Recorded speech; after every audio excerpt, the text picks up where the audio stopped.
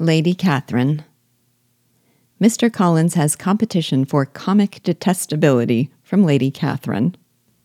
While Maria and Sir William approach Rosings in awed terror, Elizabeth is calm because, quote, she had heard nothing of Lady Catherine that spoke her awful from any extraordinary talents or miraculous virtue, and the mere stateliness of money or rank she thought she could witness without trepidation, unquote.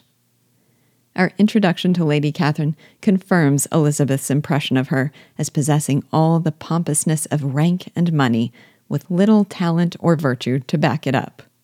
And it does so hilariously. Amidst her interrogation of and condescension toward Elizabeth and her improper upbringing, Lady Catherine finds occasion to boast of a great accomplishment of her own. And what accomplishment is that? She has successfully recommended people. Quote, it is wonderful how many families I have been the means of supplying in that way. I am always glad to get a young person well placed out. 4 nieces of Mrs. Jenkinson are most delightfully situated through my means, and it was but the other day that I recommended another young person who was merely accidentally mentioned to me, and the family are quite delighted with her. Mrs. Collins, did I tell you of Lady Metcalfe's calling yesterday to thank me? She finds Miss Pope a treasure. Lady Catherine, said she, you have given me a treasure, unquote.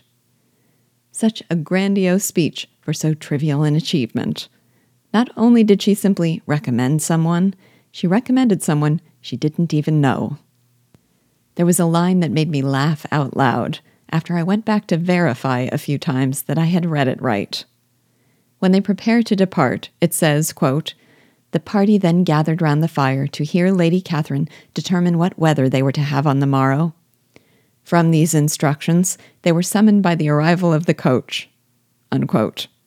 That's right. She was informing them of the weather not in the manner of one predicting what it was to be, but instructing what it was to be.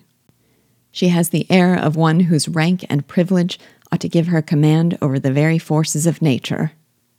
Similarly, Elizabeth observes that though Lady Catherine has no official position in the commission of the peace of her county, she was a most active magistrate in her own parish, the minutest concerns of which were carried to her by Mr. Collins.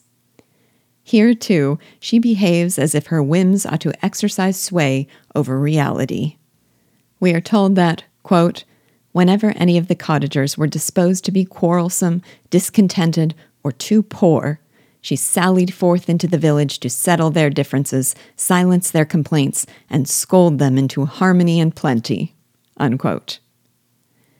But could there be a more vacuous boast than this one? Quote, there are few people in England, I suppose, who have more true enjoyment of music than myself, or a better natural taste. If I had ever learnt, I should have been a great proficient.